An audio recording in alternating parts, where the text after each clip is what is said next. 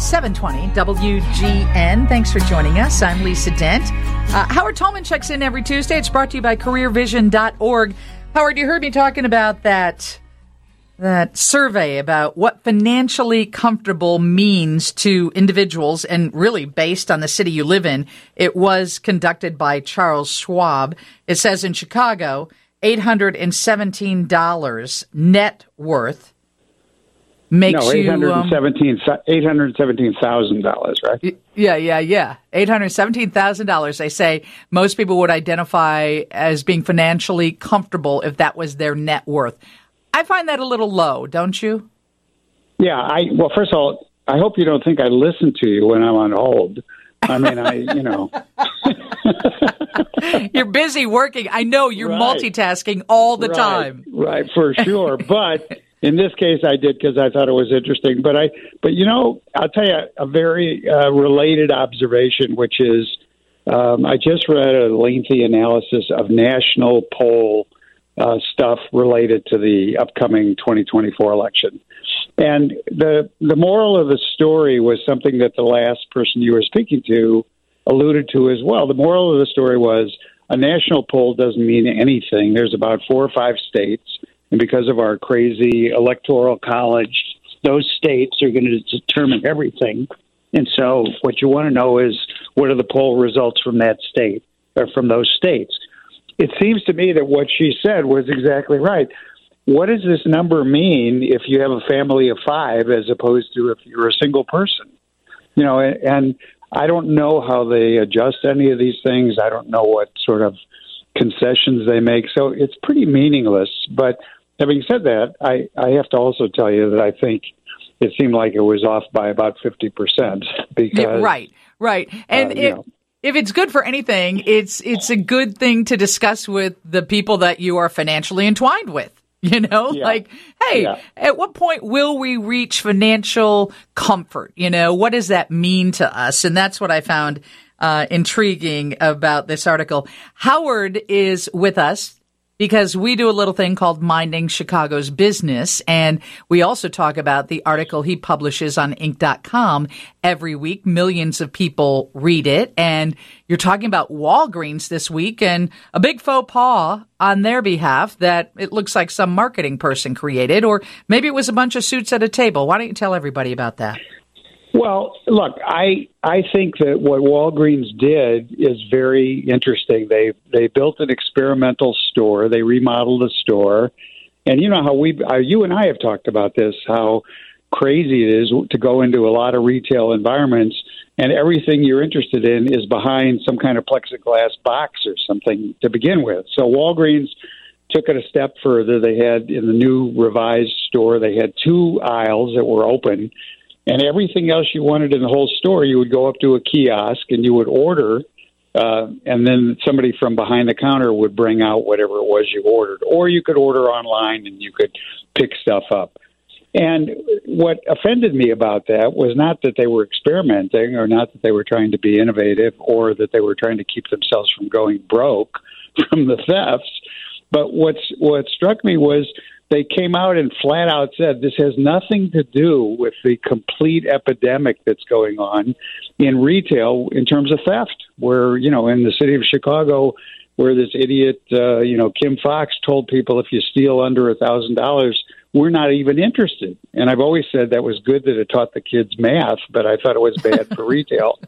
And, that was the problem. I couldn't believe that Walgreens didn't have the courage of their convictions to say, we've got to do something about this. We've got Nordstrom's, we've got Walmart, these other places closing stores in downtown areas, which is doubly horrible because it removes, the ability of people in the community who are, good people to get their drugs, to get food, all of these things. But for them to say we're doing it and it has nothing to do with anti-theft, it's all about, making it easier to shop online or something. It was just such a hypocritical thing to say. And I sort of wish that, we lived in a world where people would just say what they mean and what they're trying to accomplish. And, we're headed in the other direction. We're headed in the direction where we have the mayor yesterday saying, he feels like all this crazy shooting and everything else is, acting out some trauma from disinvestment, as opposed to, if you look at some of these videos with these people twerking in front of the police in the middle of the night, it's just like the world has gone crazy. And, we have 40 or 50 shootings, every weekend now, and, 5 or 10 people get killed. And by the way, it's all in these neighborhoods. I mean, it's all it's not 100% black on black, but that's the real sad thing is the civilians, the decent people who live in these communities, they're under tremendous, pressure from the gangs and from this behavior. And, I fear for the city. I really do. Absolutely, really do. Because my nephew and I, we had a great night Saturday night in the city. We were in 3 or 4 different areas. Lots of people out. The city was alive. He's from San Francisco. He's like, we don't have anything like this in San Francisco.